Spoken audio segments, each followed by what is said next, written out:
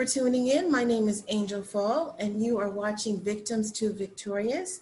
I am broadcasting from Cleveland, Ohio.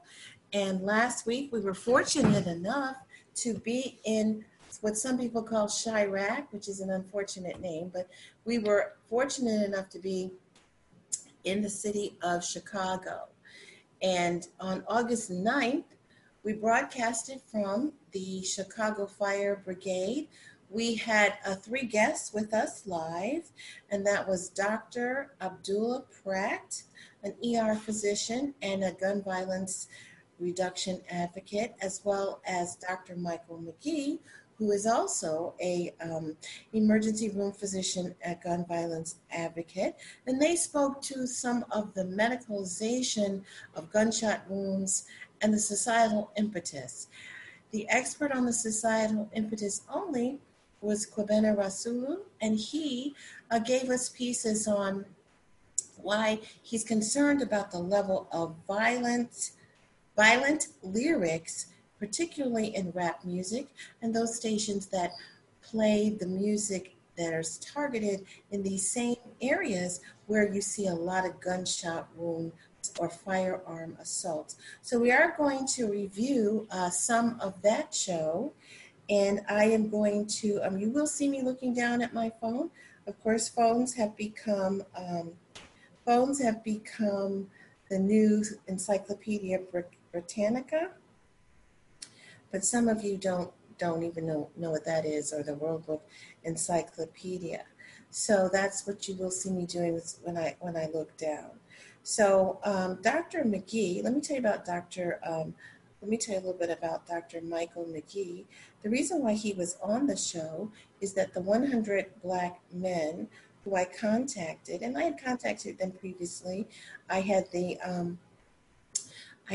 experience of being invited to Morehouse Medical School about 6 years ago to present a paper on what's called a white paper on reducing gun violence in African American males.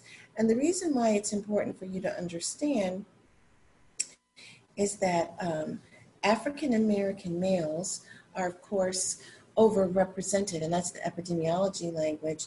They are overrepresented in the gunshot wound firearm assaults and in the morbidity and the mortality. So what does that mean? That means that morbidity means, and these words are often used interchangeably with the normal population, but morbidity means you get sick. So if you get shot, one of your illnesses could be, you could end up with one kidney. The bullet penetrates your kidney. So now you're on dialysis and you're 19 years old and you need a transplant. And let's just say when treatment efficacy rules are in place and when doctors have to make ethical and moral decisions, they use their own personal filters. Now they're going to say that it's layered in their profession, but if they're going to take a look at who gets on a transplant list, you could best believe that African American people are not at the top, and any type of perceived criminal is not going to be on the top of the transplant list. So that's just something to keep in mind when you're looking at that. So that's the morbidity. The mortality means that you succumb to your injuries, that in fact you are no longer living because of your injuries, that you are dead. It's just that simple. So Dr. Michael McGee was on our show, and he is the founder of Pop Violence. He actually lives in Indiana, but practices medicine, I believe, in both Indiana and Illinois. So I'm going to tell you a little bit about him and discuss. This is one program that we can discuss. And if you're listening and you're an advocate, if you're listening and you've been victimized, think of the ways that this problem can be solved. Today's show is going to focus on the public health issue as we review it in reference to the show that we did and the ways that this can be solved. So Dr. Michael McGee, and I'm reading from the NWIT, NorthwestITimes.com. Dr. Michael McGee, POP founder and chief medical Director, Emergency Department Group at the Methodist Hospitals. Some of this might have changed since 2017. Talks to dozens of Northwest Indiana teens about careers in the medical field. This 4-day program focuses on college preparatory skills, and students will learn CPR, basic life-saving skills, and students will receive Heart Saver tutoring, Heart Saver certificates through the POP Foundation, the POP Foundation on Facebook. That is something that he organized. And so they have programs, and look, the programs that they have are multi-pronged. Now, we're assuming a demographic here. If you're an African American male without a legal father in the home, you are at risk. If your mother had you as a teenager, you are at risk. If your mother didn't graduate from high school, you are at risk from gun violence. If you live in an area with gangs, of course, and if you don't know personally how to solve your personal conflicts, your interpersonal conflicts with something other than violence. So they just had a program actually that ended the Friday before he came to the Black Fire Brigade to discuss things that they do. So they have several programs that allow people to see if they can join, to allow people to have positive interaction with their community, and to build the self-esteem and the skill set of the young man. If you take someone who's at risk for gun violence and you teach them these medical skills as a teenager, are you in fact influencing their lifelong pursuits? And I would say yes. So it gives them a purpose. It lets them see how they can be functioning later. A lot of times when you're 18 or 19 years old, you don't think of yourself as a 59-year-old, all right? So if you just tuned in, we are about 5 minutes into Victims to Victorious. This show will go for about 40 minutes today. We are reviewing our last show, The Societal Pathogen, the Cures, the Culture and the Cures. And if you look in the background, you can see our new logo from Victims to Victorious, as well as the new logo, the logo for the Black Talk Radio Network. So the Black Talk Radio Network is in the background. It's silver and black. It may be reversed in your camera or in your view, and you can't see it right now, but if you follow me, Angell Falls Host, it's Angell Falls Host on Facebook, you can see our new graphic. At the end of the gun muzzle is actually a flower, because I wanted to indicate that there is hope. And I want to thank my graphic artist, Matthew Walcott. He is a teenager living in Chicago, and he sent me a message on Facebook, and I said, sure, I'd love to have you participate. So that is the story of Dr. McGee. Look for POP Violence on Facebook, POP Violence on Facebook, and like their pages and like their activities. And if you are trying to organize a grassroots activity, remember that gun violence can be solved if you believe it's a disease. So gun violence numbers can be reduced in terms of what I'm going to call new infections. And new infections that's called the incidence of the disease, I believe. A lot of times as epidemiologists, we actually get that mixed up ourselves. So the burden of the disease is what's going on over time. So historically, African American males represent 90% of all homicides, and we're less than 20% of the entire United States population. White men who die from a gun, and I keep saying this over and over again, I do get some critiques.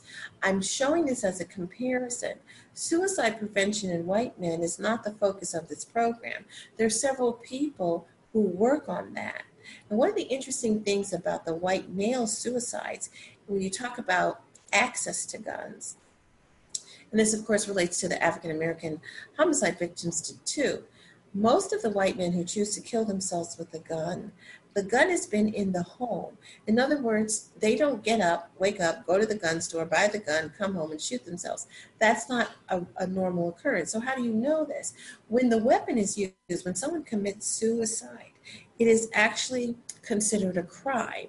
So some of you may raise your eyebrows at that or say I'm mistaken. No. In many jurisdictions, suicide is a crime because it has taken the life of a person.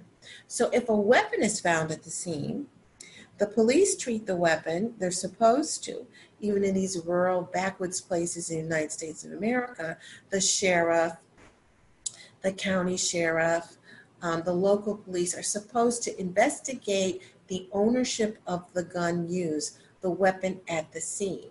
So then what they're finding is that the victim, God rest his soul, might have used a weapon that his father had in the house when he was growing up as a child, or his grandfather had in the house. So this is what I want people to understand. So very often these guns that the white male suicide victims use, they are actually registered. They are actually legal weapons.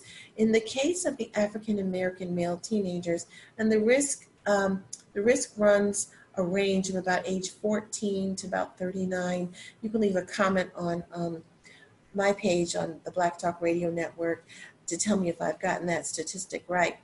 So their guns are often not registered. They have been purchased by straw buyers, for instance. They've been bought illegally on the street. And one of the technical pieces of reducing gun violence, and so you might ask, how could this be? Now, California had a law, and I need to check, but California had a law that was going to be instated that required microstamping of bullets. And microstamping of bullets would allow you to trace the gun, you'd be able to trace the gun directly. Many of us who watch crime shows see that there are ballistic reports, meaning that they can identify by the grooving and the way the bullet spiraled through the muzzle, they can identify the weapon. But now, microstamping is available. So what this would mean is that the gun could be traced directly to the owner. So it's a bit different. It's quite different. If this were the case with these African American male homicides, you might say, well, what difference does it make? I'm not saying it's going to make a difference in the risk factor. However, most of the black men who are killed by other black men, remember, African American men are normally killed by a friend, acquaintance, or a relative. If the gun is discharged and the bullets are found, the microstamp can trace the bullet back to the gun and therefore back to the shooter. But of course, we're saying, well, what happens if these guns are unregistered? This does get tricky. However, if the gun was stolen or registered at one point, then it's easier to trace what I'm going to call the etymology of the weapon.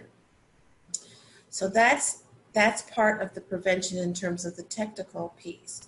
Now, returning to last week's live show in Chicago, we're recapping that, the societal pathogen, gun violence. We had a guest who was Dr.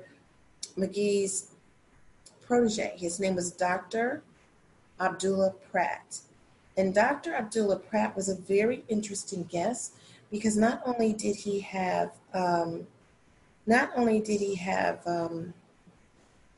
professional experience as an ER doctor, Dr. Abdullah Pratt is an emergency medical physician in Chicago, and he's been in practice for less than 3 years. Now, one of the interesting things about Dr. Abdullah Pratt is that he had a brother shot and killed by a gun. So that's one of the things that makes him interesting, is that he doesn't just have experience as an ER doctor. He has experience as someone who's going through grief, who's been through grief. And there is an article on his program, and I'm going to read it. This comes from the Sweet Water Foundation. So if you're listening and you live in Minnetonka, Minnesota, if you live in Cleveland, Ohio, if you live in South Carolina, North Carolina, wherever you are, and the African American males are overrepresented in the homicides by gun, firearm assaults, deadly firearm assaults, in the morbidity, they are shot and paralyzed, they are shot and need a kidney, they are shot in their lungs, one lung has part of a lung has to be removed, they are shot and they're no longer cognitively functional. These are all programs that you can emulate, or you can use them to inspire you to create something. So I'm going to read about Dr. Abdullah Pratt. I'm going to go over the risk factors and what kind of prevention can be used. So Building Critical Connections with Dr. Abdullah Pratt. This article came out a year ago, July 4th, 2019, and you can find it on the Sweetwater Foundation website, sweetwaterfoundation.com. Anything you don't hear right now during the live broadcast or the archive broadcast that you need clarification on, you can send me a direct message on Twitter, On Air Angel. You can also follow me on Facebook, Angell Falls Host. That's my name on Facebook. You can also send messages to the line producer. Her Facebook page is L Rodriguez, Rodrigues. And of course, the Black Talk Radio Network has been founded by Scotty Reed, and he is the sound engineer and the executive producer of this show. And he has every platform available for listening to the podcast. Go to the Black Talk Radio Network, and you can see my show and others. Dr. Abdullah Pratt, an emergency medical physician at the University of Chicago Medical Center, first visited Sweetwater Foundation via friend and SWF team member Taryn Randall.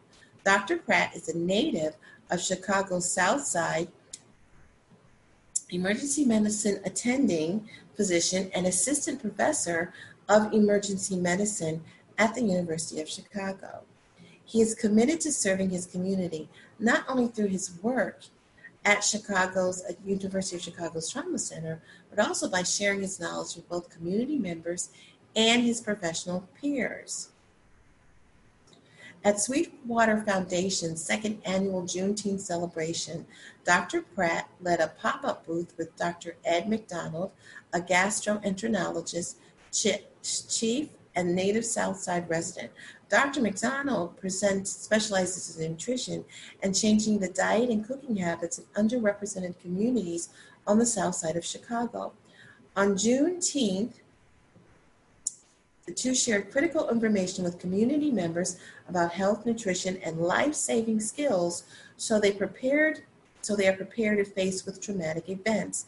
The booth featured adult and child CPR mannequins and wound simulation mannequins with which Dr. Pratt illustrated critical life-saving steps that can be taken until medical help is available. Here I'm going to break from the article, and if you have the opportunity, to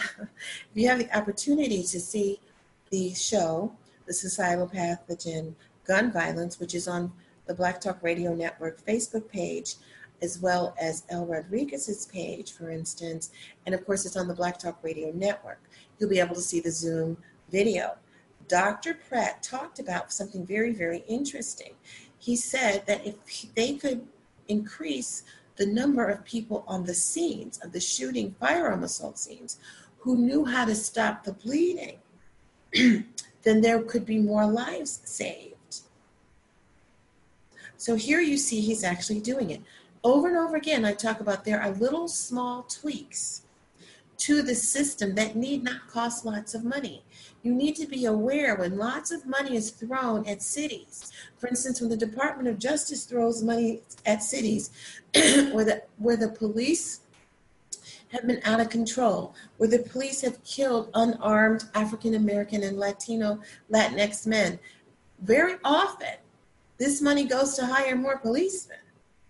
So if you are trying to change your society and your community, you need to understand how to look on the web and see when the Department of Justice has a request for a proposal. It's called an RFP. You need to see when your foundation in these cities, for instance, in Cleveland, Ohio, where we're broadcasting today, there is something called the Cleveland Foundation. You go there and they have a link. All these foundations are practicing transparency, and they have a link that says grant funding. Then you need to find out how to write the grant. That's what you need to do. There are people who write grants. I've done it. I'm doing it now. Then you use that money to start your own program. Don't wait for these white people to show up and give you something, because when someone gives you something, you may or may not need it. It's very different from creating your own. Returning to the article, just a few days later, and this article was written last year, on June 25th, Dr. Pratt brought 50 new emergency medicine residents to the Commons as part of their orientation to both the University of Chicago Medical Center and Chicago South Side. Dr. Pratt stressed the importance of residents, now those are the doctor residents, seeing the community firsthand, witnessing the positive work happening on the South Side, and understanding the healing spaces and healthy food provided by the Commons, that's the organization. The residents toured the Commons, meeting team members and learning about the Sweetwater Foundation's array of programs and offerings. Sweetwater Foundation is excited to continue to collaborate with Dr. Pratt and support his work on building critical connections across communities and improving health outcomes on the Chicago South Side. And if you want to see how you can have a foundation like that or other programs that interact with the inner city urban residents, why is this important? We know that building communities also helps with reducing violence in the community. So if you wish to contact the Sweetwater Foundation, they are at 5749 South Perry Avenue, Chicago, Illinois, 60621. And their phone number is 312-508-3982.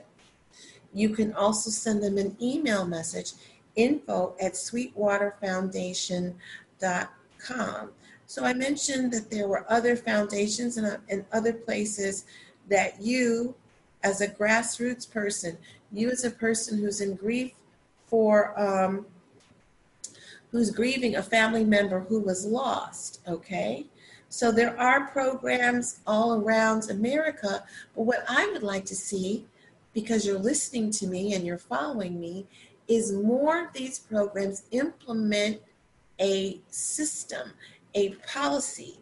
I don't like the word program necessarily, but habits, changing behaviors that actually result in measurable gun violence reduction. So one of the things that you can do in a blighted neighborhood is you can ask that the city enforce housing code. There is really good data on abandoned buildings, vacant lots, and how that becomes a backdrop to gun violence. So if you type in can violence, and you got to do your homework sometimes, can you type in the relationship between gun violence and vacant buildings?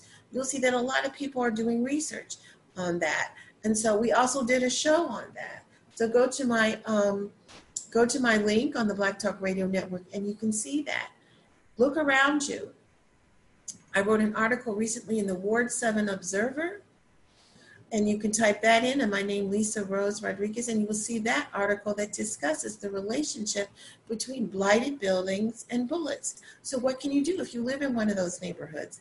Ask the county, ask the city to enforce the housing code. Many of the buildings are abandoned. Let's talk about how the buildings get abandoned. People's parents live to be 90, and maybe the adult children are all dead and there's no one to inherit it. That's one way. The taxes go up and somebody gets behind in the taxes. Someone leaves their home, goes to the nursing home, and they don't ever come back, and their adult children don't fix it up. Those are a couple of things. Sometimes there's a fire, and the owner doesn't have the fire insurance and doesn't replace the building. So Philadelphia is actually one of those cities, and we do have listeners in Philadelphia. So the Center for Gun Violence, I follow them on Twitter, actually, the Center for Gun Violence in Philadelphia. And they're reporting that there's a record wave of deadly shootings in the United States. Corona is a societal and a pathogenic illness. Corona creates relationships that are strained, that were already ignited through stress, poverty, no social distancing available. So now in these cities like Philadelphia and Chicago, we're seeing increases in gun violence. So follow me on Twitter, On Air Angel. I follow the Center for Gun Violence. I follow quite a few places, people, programs that are trying to bring this down. So during last week's show, we talked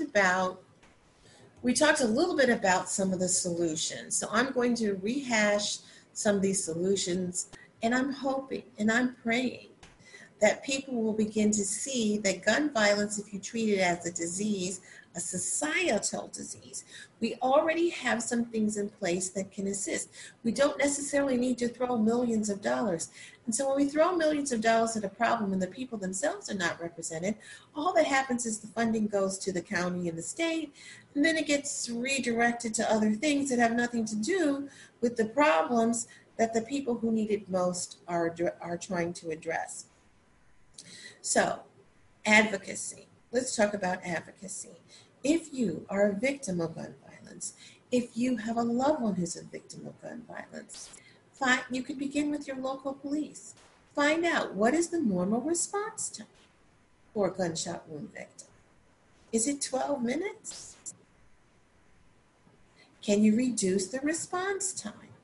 If you are in a community where a lot of people are monolingual Spanish or bilingual Spanish, you need to find out, are there 911 dispatchers who speak Spanish? You could speak Spanish and not be able to communicate in English.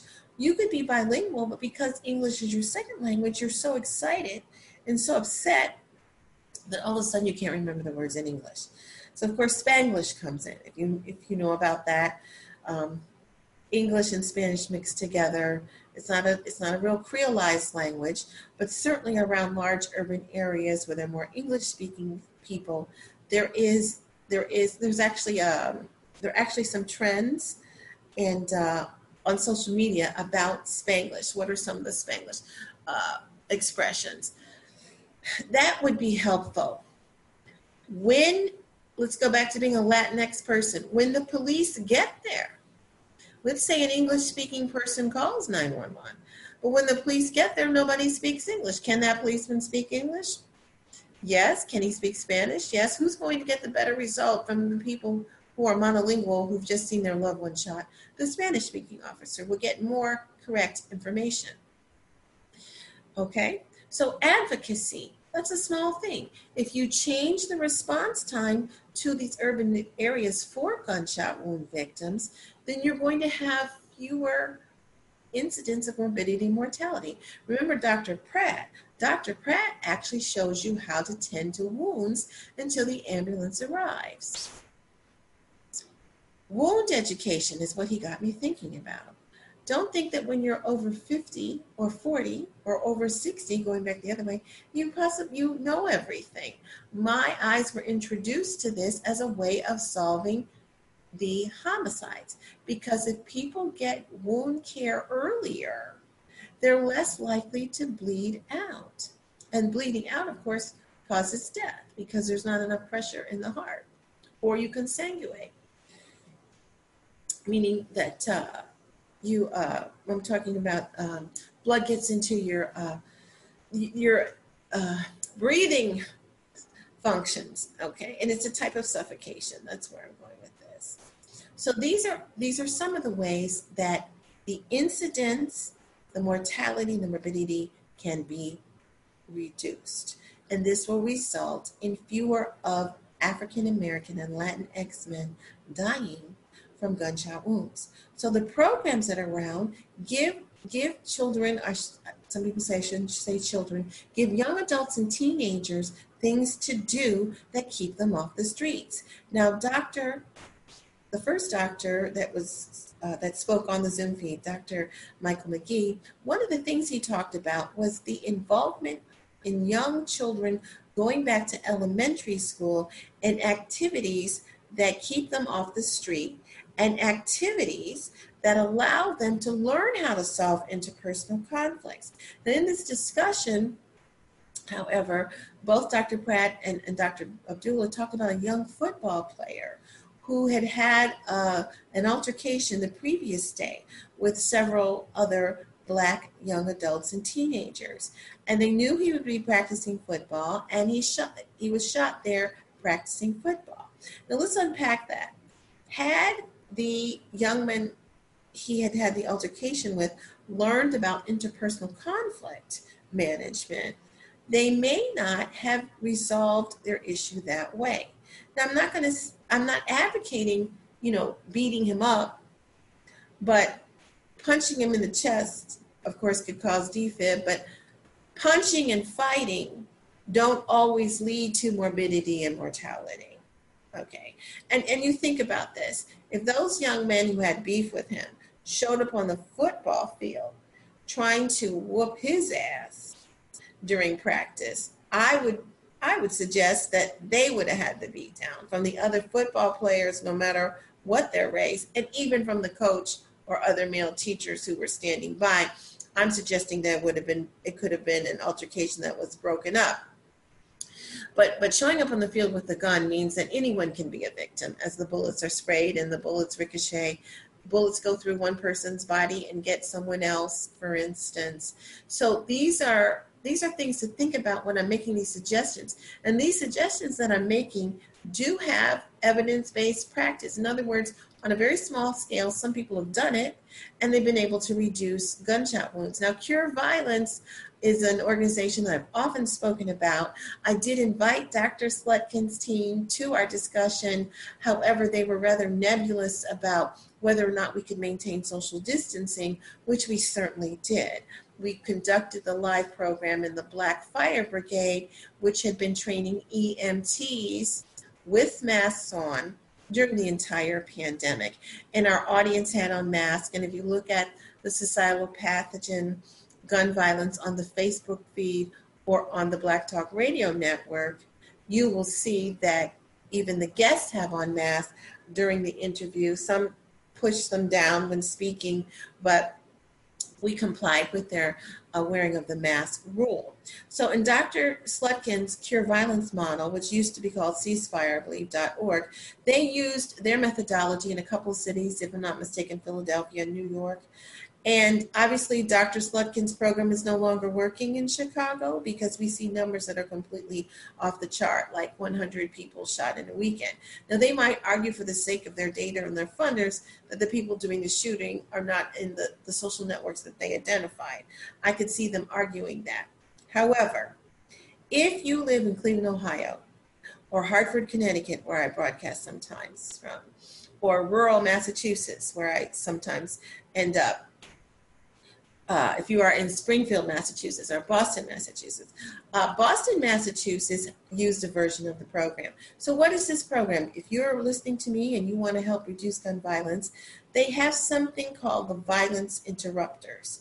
These are people who are formerly gangbangers, formerly have been shot, who understand who the shooters are going to be, who the shooters are, what is going down in the neighborhood in terms of drug transactions, beef, retaliatory killings, etc. And there have been in the past able to identify who will probably be shot next because of the familial relationship or the consanguine relationship, the gangbanger relationship, the neighborhood relationship. And so they are able to do an intervention with people who they believe will be shot or do shooting. And in their program, remember when you write a grant, you have a group of people that you're giving the direct service to. So all you have to do for the funders is prove that your direct service reduced the incidence of an illness or behavior Or for instance, with drug addiction, how many people stayed through your program and were sober and didn't relapse? Those are the measurements. So if you have never written a grant, haven't worked a place before, don't think that this is over your head. That's part of the spin of the larger power structure. You as a victim, you as a person grieving, can be empowered to change your community and get the money needed. But I want you to start out with the small programs, the small interventions, and then you can build on that. So we've spoken about a new solution that Dr. Pratt discussed on last week's Zoom feed, and that is the ability to stop the bleeding and slow down the bleeding until the paramedics get there. That is a wonderful life-saving intervention. And here's what I would also interject in this. If you've taken, and remember Dr. Abdullah is a mentee of Dr. McGee, and if you get the training to stop the wounds from either one of them, imagine that you are 18 years old and your friend is shot and you are stopping the bleeding till the paramedics come. I wonder what your thoughts are going to be. Now, if your thoughts are going to be to take revenge, maybe you just need to have that thought and seek help. And here I'm using a harm reduction model. So it's just like when people say they want to take a drink and they have been sober for 5 years. Their wife is leaving them for another woman. Their children are grown. The dog died. They're laid off from the job and now they want to take another drink. It's okay to have the thought of taking the other drink. Now we have to assume that you have the ability to make a choice. Making a choice. So with the violence interrupters, they are reminding the people who are at risk about the personal choices and how the personal choices can turn into death and destruction. And not only death and destruction for them and their families, innocent bystanders like Janari Riggs. We have reached out to Alyssa Ford, I believe I'm saying her name right, and people who have written about her in the media, and they haven't responded to me. So if you hear me speaking, I want you to contact me or contact Dr. Michael McGee directly through POP Violence, POP Violence, or through the 100 Black Men, where he is starting their inaugural violence intervention program. The reason why I want you to contact him, if you know Jaleesa Ford, is because he would like to donate money to her in her time of grief. If you're recalling the headlines from 2 weeks ago now, Janari Riggs was a 9-year-old who was shot. They caught the perpetrator, and then at the funeral, I was told that the funeral director actually pulled a gun on people at the funeral because they were violating the social distance rules. But you can certainly, if you type in Janani Riggs funeral, you can see that it turned into an altercation. And we can understand that people were grieving. But I'm trying to advocate for more and more people to look back on their own behavior from now on and say, do I have to solve my interpersonal conflicts with violent acts? I would say if it's true, I'm not sure that it's totally true. I didn't see the funeral director pull a gun in the video about the altercation. In fact, most of the video that I saw was taken outside, but people who were inside reported that this occurred. Well, was the funeral director home scared? Was he scared? Did he feel that some of the crowd was interested in retaliation? I don't know what was going through his head, but I think it was inadvisable to pull the weapon, given that a 9-year-old died because somebody started to shoot. Remember, if you pull that gun and clock that trigger, you need to be ready to shoot. You do. And are you? Are you really ready for all the circumstances? So infectious disease has 3 stages: primary, secondary, and tertiary. So when you medicalize gun violence, the way I am, as a type of pathogen, a societal pathogen, I am saying that the primary intervention can be interpersonal conflict resolution. Remember, if African American men are shot most likely by a friend, acquaintance, or relative, and this doesn't negate the police shootings because the police shootings are steeped in a systemic racism that white people still can't understand.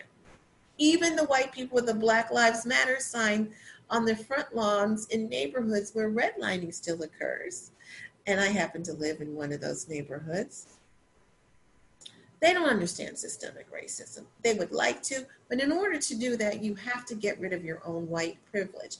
And for that, I would suggest if you are a white European person who's watching my show, I would like for you to read a book called What is Wrong with White People? That is not written by a Black person. That is written by a white journalist. And I'm going to give you her name shortly. I went to see her, lecture in Hartford, Connecticut. She comes on MSNBC quite a bit. So I will give you her name in a second. Another book to read is anything by Cornell West would be very helpful. So what's the matter with white people? Why we long for a golden age that never was, and that's by Joan Walsh. So Joan Walsh, the book is about, I'd say the book's about 4 years old, maybe now. What is Wrong with White People by Joan Walsh. So she discusses white privilege. She discusses a lot of the blue collar sentiments of white men and their resentment against people of color. That is one book I would suggest you read by Joan Walsh. The other one would be by Cornell West. And actually, there's a whole list of books that you can read by Cornell West so you can understand what racism is. Now, for our white followers, I'm just reminding you that you don't have to navigate the society as a minority. So therefore, you have to understand what the advantages are for being a person that represents most of the people. I've disclosed that I represent 2 groups of people. I do have Native American paperwork, but I'm not an official member of a tribe. But some members of my family are members of Choctaw, Chickasaw, and even Cherokees in Oklahoma. Some of them even live on the reservations. I don't have that paperwork, but I identify as African American first because that's my race, and identify as Latinx second because that's my ethnicity. So Cornell West, Race Matters, is a really good book about how to understand what race is, and because some white people believe that race is it's something that brown and black people perceive as a barrier, perceive as troublesome, and they don't understand microaggressions, for instance. A microaggression I had, let me just give you an example of some people who've had microaggressions happen that are famous. When Condoleezza Rice was in the White House, sometimes she would go to a meeting and the Secret Service would not let her in because they didn't think that the Secretary of State was a black woman. Vanessa Williams describes being at a White House party, and when she got in line to get her food, a white lady took the plate from her and said, "Oh, thank you," because she believed that she was a server with the $10,000 cocktail dress on. So these are little small things, and sometimes the white people become aware of it later, but they still don't know why they've done it. So why is this important? This is important because systemic racism plays a role in our overrepresentation of gun violence. So some people are going to say, well, we're doing it to each other. It is the societal circumstances. It is the neighborhood. It is the poverty. It's the substandard housing. It's the lack of high school graduation. And then another thing that happens to some of us in the hospital is we don't have medical insurance. So why should the doctor spend all that time and money? I'm just keeping it real for you here, on someone who doesn't have insurance. Some of the doctors are going to be able to bill you directly for what it costs to fix your gunshot wounds. And so another thing that happens that people are doing for prevention. So sometimes you need to hear me talk about the background and why the prevention works. Some places are putting up intervention in place when someone is shot. Now, talking to the police in the emergency room, it doesn't happen. Not much comes out of that, especially if you and your crew are interested in the revenge. I've mentioned before that if you ever watched the first 48, they did a show, and all they did on the show was to show each person of interest on a previous episode, okay? And then they showed that that person was murdered. Now, if you watch the show, you'll see that the policemen who are on the street, the detectives in particular, they begin to know who lives in the neighborhood, who's a gangbanger, who's unemployed, okay? And they ask, was this person at the party? Was this person known to hang out there? So this, you'll begin to see that they are not necessarily using the word social circle, but they know a group of people are most likely to know both the victim and the shooter. So one of the things that happens on the show is that we see that the people that they interview who are persons of interest know the victim. And then on the next show, those people fearing retaliation get the jump on that person or feeling that he snitched, and they shot him and killed him. So the gunshot cost a total of $40 billion in medical, public services, and work loss costs, according to Google. There's an article called Science Direct. I don't know if I have time to read all the article. In the U.S., gunshot wounds are $150,000 per gunshot survivors. Okay, these people who are shot don't own a home, and their mama doesn't own a home. That costs $154,000. Some of you can critique me for that, but I do my homework, and that's not that demographic. So a little bit from the ScienceDirect.com article, and of course Scotty he can post this for you, and you can review the show, The Societal Pathogen Gun Violence. We're going to go for about 9 more minutes. This article estimates the cost of U.S. gunshot and cut and stab wounds by intent.